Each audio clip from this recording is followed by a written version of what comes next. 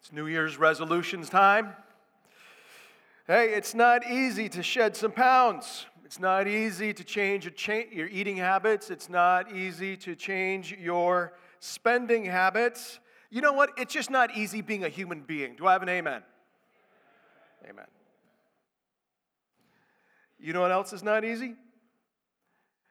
Being a wholehearted follower of Jesus Christ.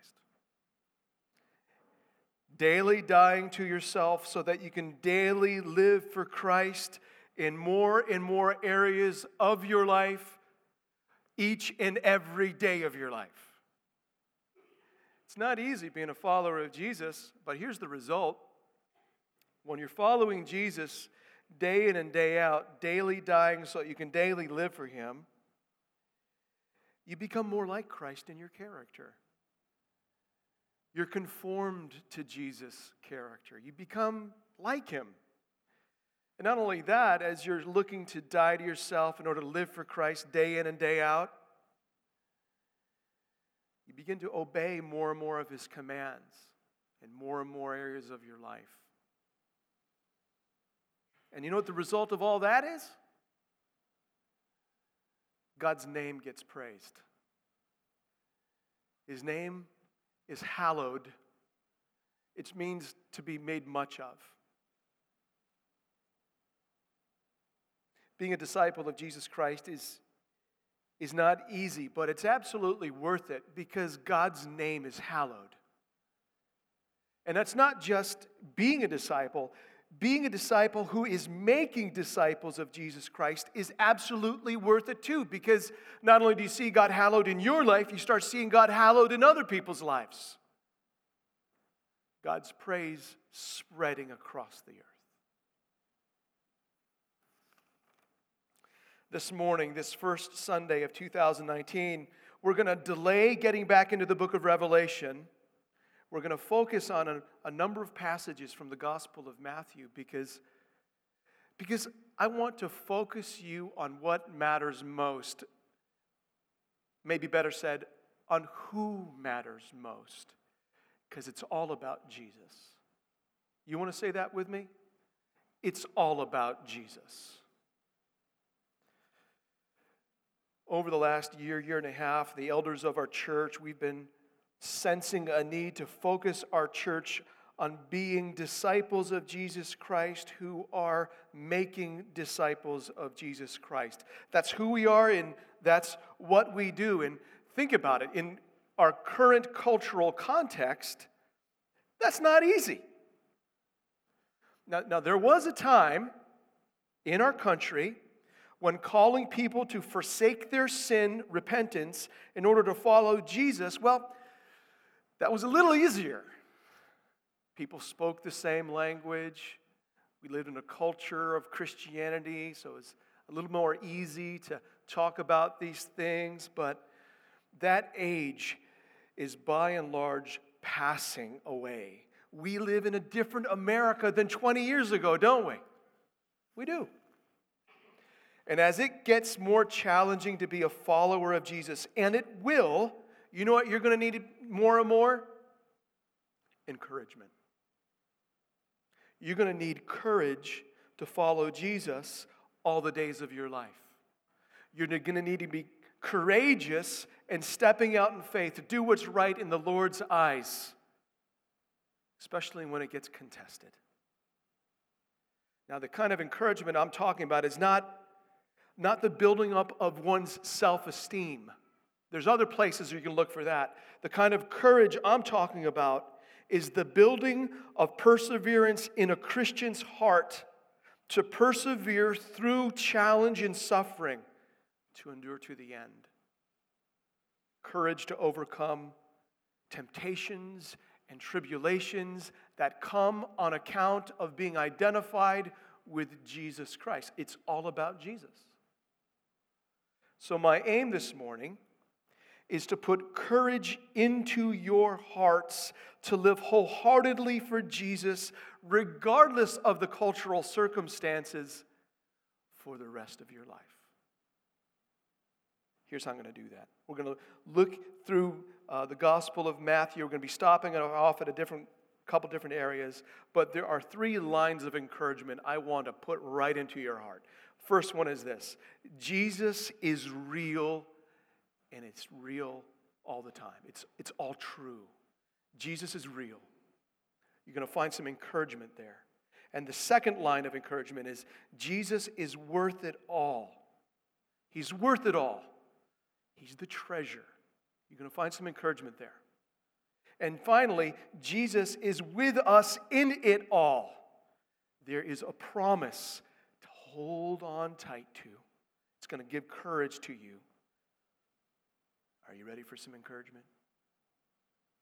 Let's dive in. Jesus is real. It's all true. Apparently, Vince Lombardi, at the beginning of every football season, and I'm not saying I'm a Packers fan, but Vince Lombardi, at the beginning of every football season, he'd gather the Packers together and he'd hold up a football at the beginning of practice, the very first practice of the year, and he'd say, "This is a football. This is what this is all about." It's all about Jesus. We're coming out of the Christmas season, and if Christmas teaches us anything, it's that the second person of the Trinity took on real human flesh. He had real eyelashes, and he had real fingernails, and he had real detached earlobes, because we know only godly people have detached earlobes. Bad joke. He really took on flesh. Matthew 1:23, he is Emmanuel, God with us. Fully God, fully man. Fulfillment of Isaiah 7:14. It's true.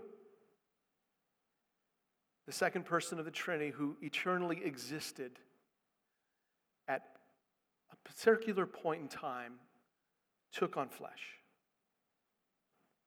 It's really true. And he really lived a perfectly righteous life in God's eyes.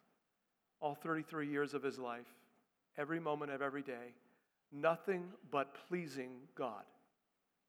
Never sinned once. He did what none of us could do. He lived a perfect life. And he really did die willingly out of love for sinners as a substitute on the cross. He really did die.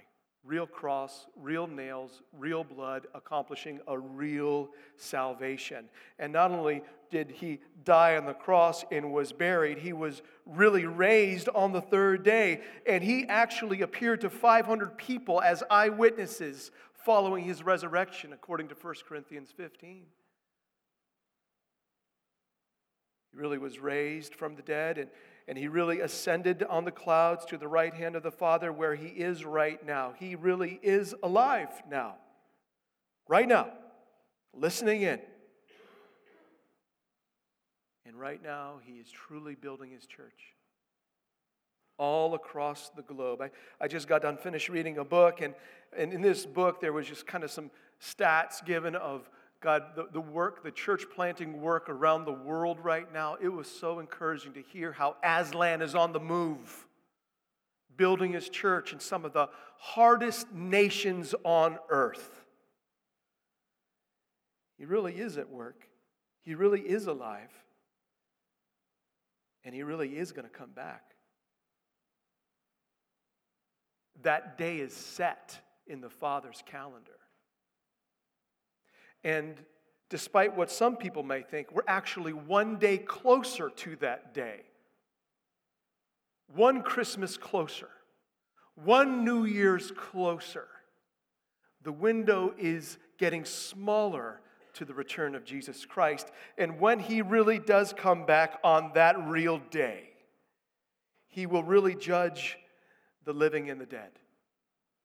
He will separate them as sheep from the goats, Matthew 25. He is the judge. And he separates the unrighteous from the righteous. And the unrighteous he will cast into eternal torment. Hell is real. And for those of us whom he has saved by his mercy and his grace, we will really dwell with him forever. In his presence, we will see his earlobes. We'll know if they're detached or undetached. We'll be with him in pristine, sinless glory of the new heavens and the new earth. There are no threats there. There are no tears there. There's nothing but perfect peace there. Jesus is real. It's all true. It's all true. We're not making this stuff up. And what you need to know is that it's all about Jesus, but they're just not propositional truths to believe about Jesus, just to check off in some theology book. These are truths looking to have impact on sinners' lives. They're truths on mission because Jesus is on a mission. It's in the name Jesus, Matthew 1:21. He came to save us from our sins. Jesus literally means Yahweh saves. He has come to save us. It's all true. It's all about Jesus. And not only these truths about Jesus are true, Jesus affirmed this whole book. Genesis chapter 1. God really did create the heavens and the earth with just words out of nothing. Genesis 1 is true. Genesis 2 is true. God really did create one biological man and one biological woman, named them Adam and Eve, to be joined together for life in the holy estate of matrimony, to be fruitful, multiply, subdue the earth as his representatives. It's all true. Genesis 2 is true. Genesis 3 is true. Adam and Eve really did disobey God in the garden, resulting in their expulsion from the garden and our inherited sinful nature. Romans chapter 5. Thanks, Adam. Thanks, Eve.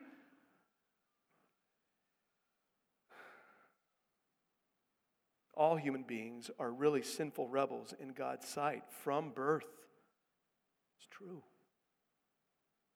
And you know what's amazing? God really saw it before it all happened. Before the foundation of the world, God saw it all. And before the foundation of the world, he set into motion a plan for the fullness of time to rescue sinners from their sin that's centered on this person of Jesus Christ. It's all about Jesus. I know you know this, but you got to hear it again. Our deepest problem today is not the political gridlock of Washington, D.C. over a border wall. That's not our greatest problem.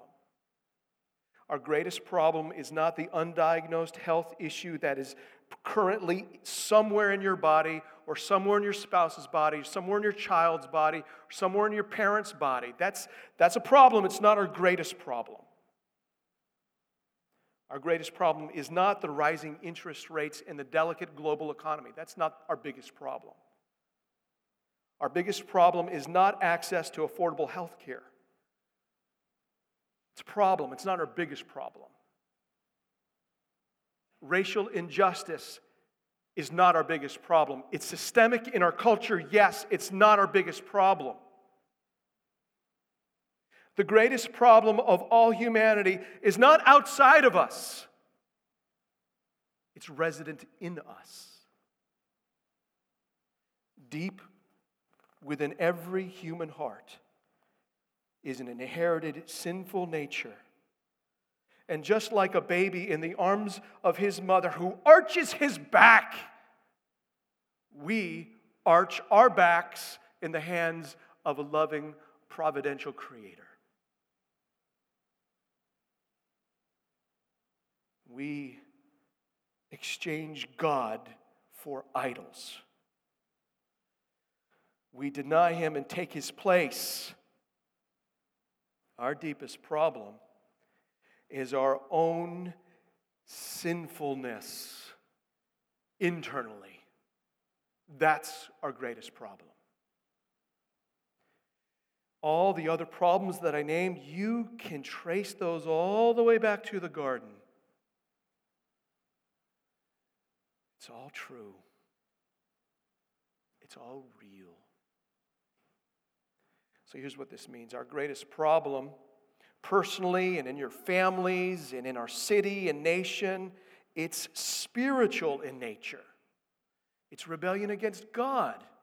And therefore, the solution is not economic, it's not educational, it's gospel, spiritual.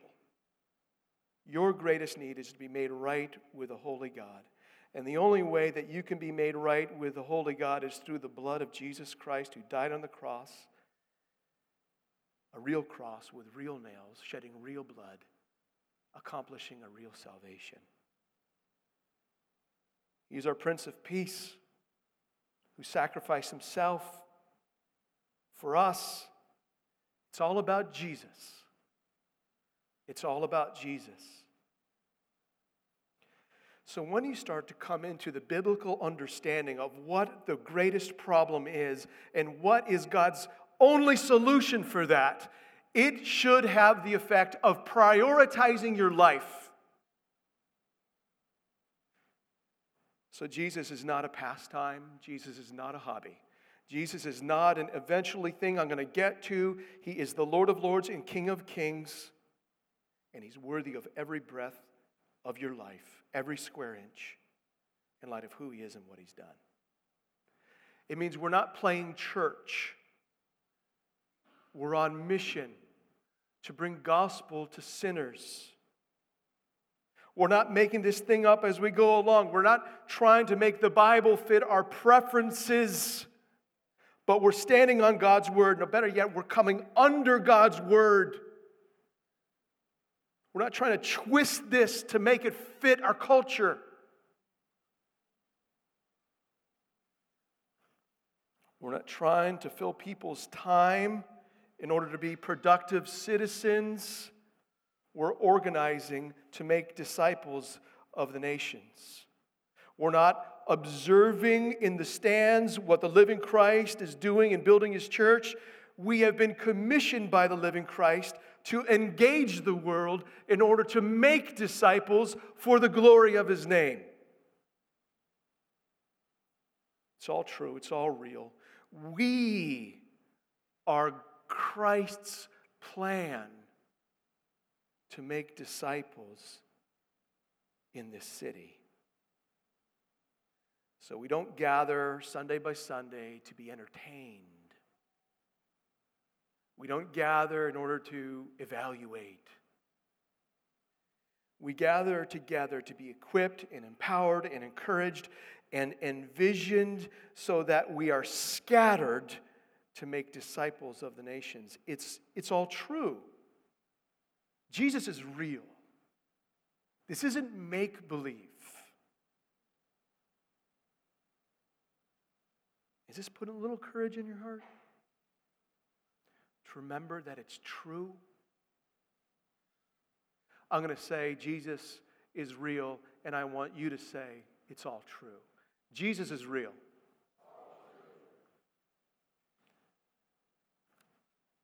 It's true. It's the case. The second line of encouragement that I want to put courage into your heart is that Jesus is worth it all. And what I mean by he is worth it all is what Jesus means by worth it all. Dying to yourself day in and day out in order to live wholeheartedly for Jesus day in and day out. Jesus is worth giving your all for. And not just you giving your all for. Jesus is worth calling others to die to themselves so that they too can give their all for Christ. Have you realized yet the radical cost of becoming a disciple of Jesus Christ? Have you come to terms with that yourself yet? Becoming a Christian is not like joining Costco. It's not like getting on Spotify. It's not signing up at the Y. It's not getting the latest e-letter from whoever. Becoming a follower of Jesus is costly. Listen to Jesus' words in Matthew 16, 24 and 25. If anyone, age, gender, ethnicity, tax bracket, educational level, if anyone would come after me, let him deny himself and take up his cross and follow me. Die to yourself. For whoever would save his life for his sake will lose it. But whoever loses his life for my sake, Jesus says, will find it. Life is in Jesus. Dietrich Bonhoeffer said it this way in The Cost of Discipleship: when Christ calls a man, he bids him come and die. Jesus is real. And the cost to follow him is real. So the real question is not so much is it true, is he worth it? That's the question.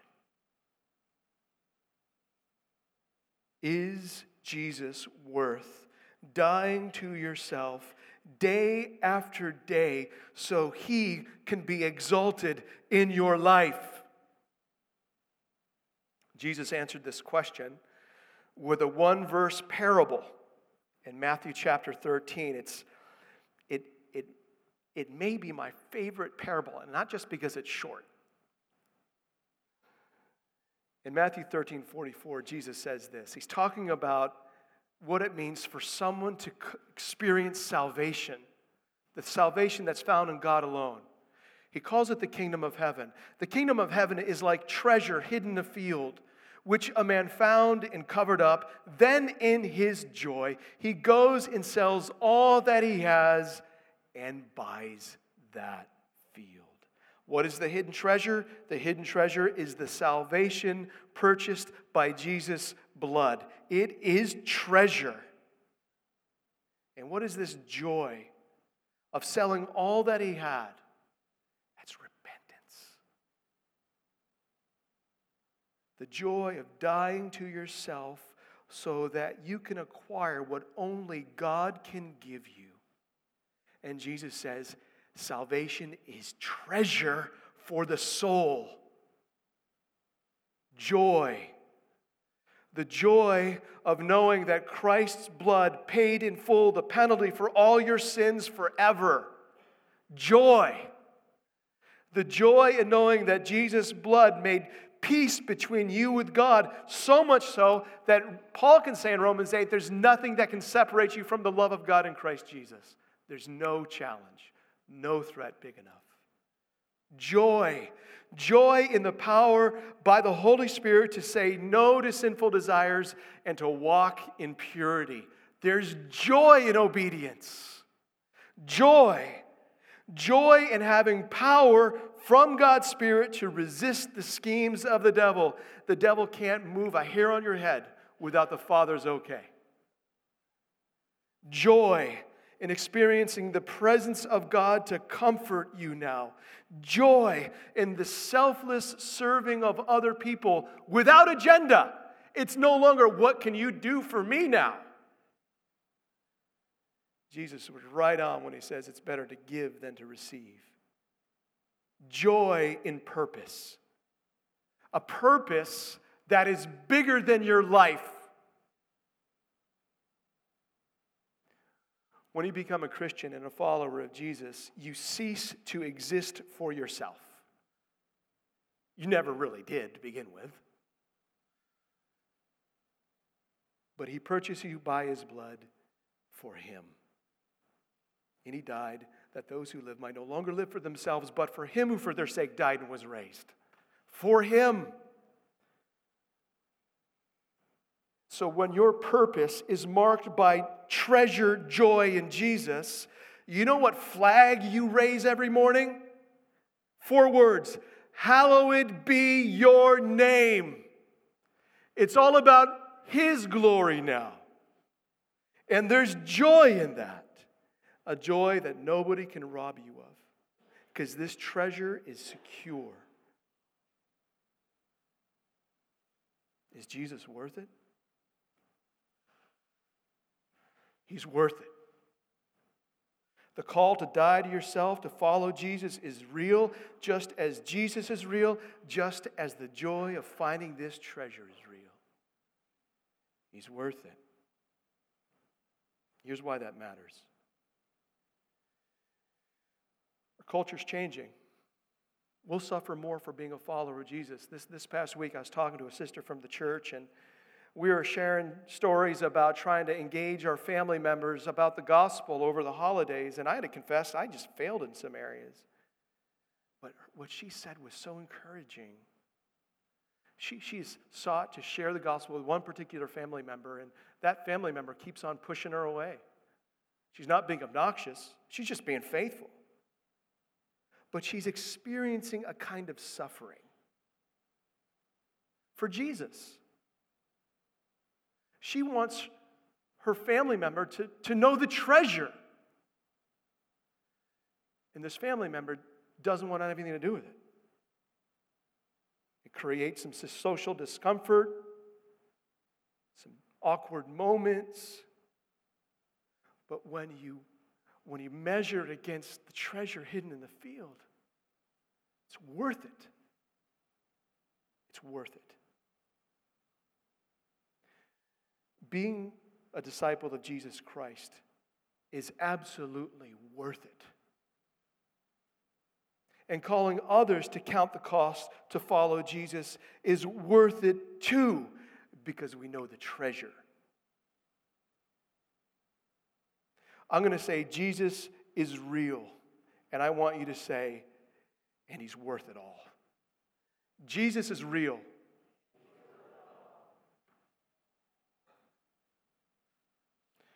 I hope this is putting some courage in your heart.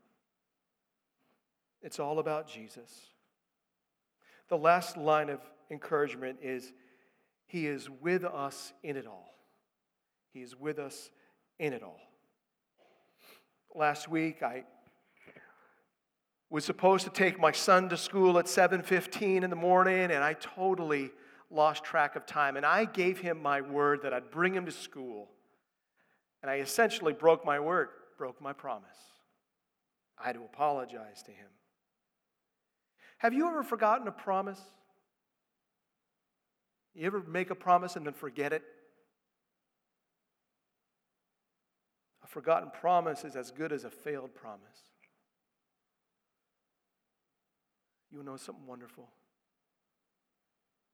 Jesus never forgets his promises. And Jesus always keeps his promises.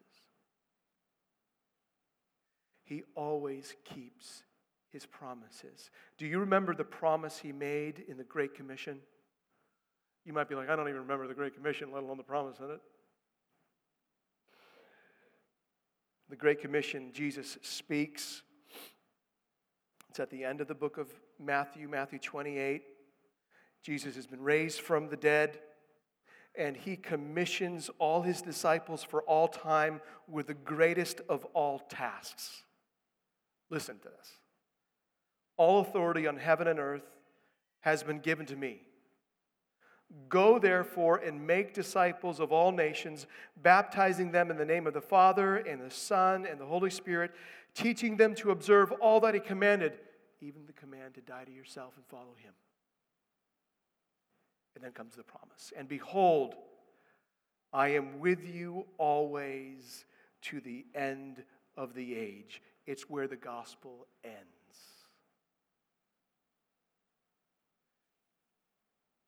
Behold, I am with you always to the end of the age.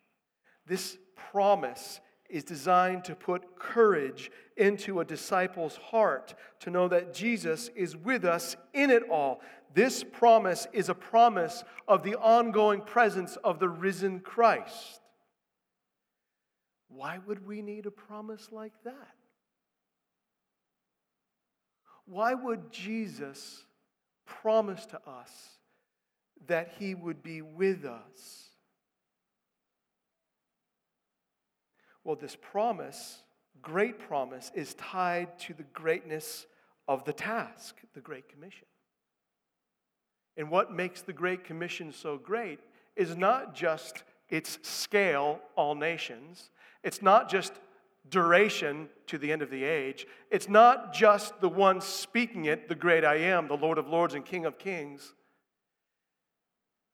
It's the great depth of our problem. Have you ever thought about what Jesus is requiring us to do? Make disciples of Jesus Christ who obey all that He has commanded? To obey requires a willingness to obey. To obey requires a wanting to obey. How do you do that? How do you make someone want something? Gospel ministry. Let me just tell you what gospel ministry is not. Fulfilling the Great Commission is not making mean people nice and nice people nicer. That's not ministry. Gospel ministry is calling sinners who've exchanged God for a lie to die to themselves in repentance in order to live wholeheartedly for Christ by faith in every area of their life, every day of their life, for the rest of their life. It's huge. How do you take someone living for sin and make them live for Christ? Are you feeling the depth of this? This is impossible, humanly speaking. The Great Commission is a great impossibility for us. The kind of change we're talking about doesn't come about from human effort or human ingenuity, human genetics or economics or education, certainly not politics. The Great Commission is a great impossibility if Christ is not among us. The only power capable of taking a sinful, dead heart set on self-worship and transforming that heart into a spiritually alive heart towards God who worships Him and obeys His commandments, the only power capable of doing that is God's power, divine power. And what the Bible says is that power of God has been made known in a message, the gospel. For I'm not ashamed of the gospel, for it is God's power unto salvation for all who believe.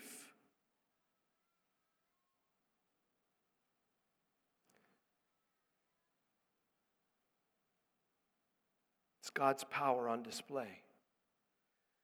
The gospel is the message of Jesus, and in Jesus is the power to change, to save.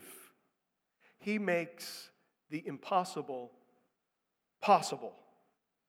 Nobody in this room, in our city, or on this planet can save themselves or change themselves in the way that God requires. Because sin is so deep. It takes a miraculous, powerful work of God to save and change sinners.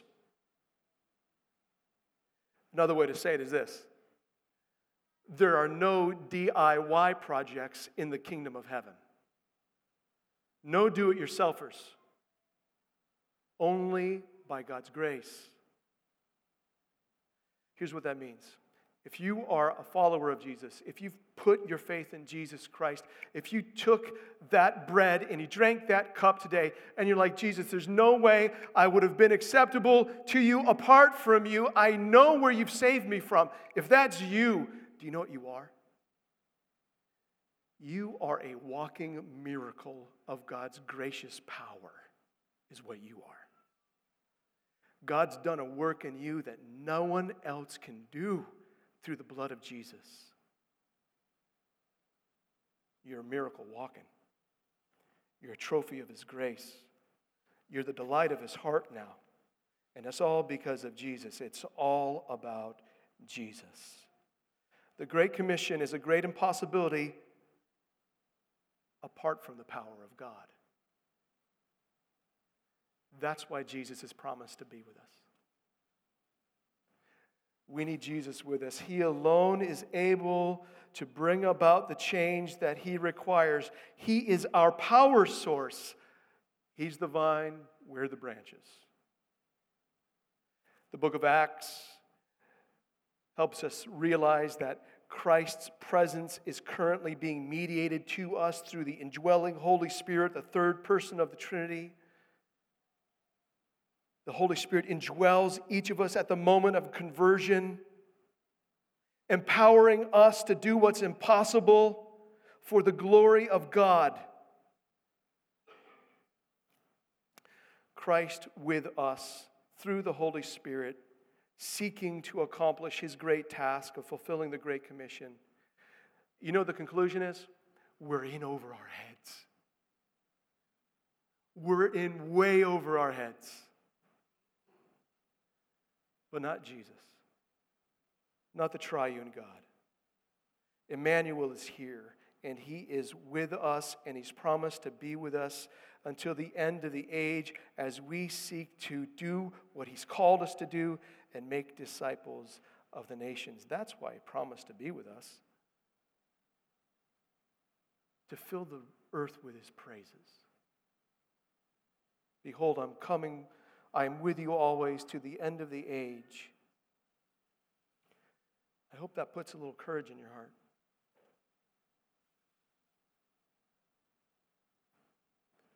In light of who Jesus is, He's real, it's all true. In light of that Jesus is worth it all, He's the treasure. And in light of Jesus being with us, what a promise. How do you respond?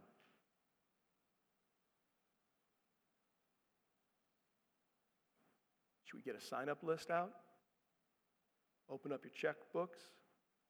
Pull out the calendars? Let's get her done. When you realize the scale of this, the response is to pray, is to humble yourself before our God. I had 4 ways that we could pray. I'm just going to do 2 in response. In light of who Jesus is, it's real, it's all true, it's worth it all, with us in it all. There's unfinished work to do in light of that. First, pray up the name. Pray up the name. Matthew 6, 9, and 10. Our Father in heaven, hallowed be your name. Your kingdom come, your will be done. Pray up the name. And we don't need to limit it to the Father's name. It's the name of the triune God. We can call on our triune God to pray up the name. Oh God, would you be exalted in my life, in my marriage, in my parenting, in my home, in neighborhood, in my city, in church, in my nation, and around the world. Pray up the name. Hallowed be your name. In light of all that He has done, let's pray up His name so that the praises of His name will reach to the ends of the earth as the water covers the sea. Pray up the name, and then secondly, as a response, pray down the power. Acts 2, verse 31, the early church is being roughed up and persecuted. They gather together and they pray for boldness. And the Spirit of God fills them, shakes the room that they're in, and they are emboldened for ministry. Pray down the Spirit. Pray down the power. Ask God to fill us afresh, to empower us to walk in purity, to empower us to stand against the devil, to empower us to proclaim boldly the person of Jesus, who is the only hope for people in this lost world. Pray up the name, pray down the power. What a great response to the Great Commission. Jesus is real. Jesus is worth it all, and Jesus is with us in it all. Take courage. Christ the King Church, we got Jesus' work to do. Let's pray.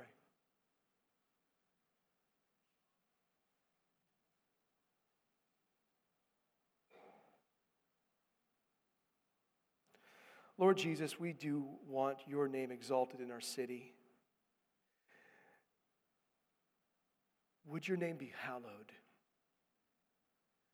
Would you be made much of in our lives, in our thoughts, in our desires,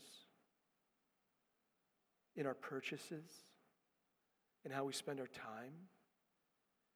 Lord Jesus, would you be exalted? Would you be hallowed? Hallowed be your name, Father.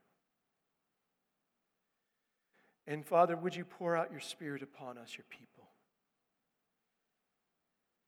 so that we can live lives that are radical in the world's sight, so that we can live lives that validate the message we proclaim. Lord Jesus, thank you for reminding us this morning that following you is not in vain. It's not an exercise in futility. It's the right thing to do. You are worth it all. Be exalted now. In Jesus' name we pray. Amen.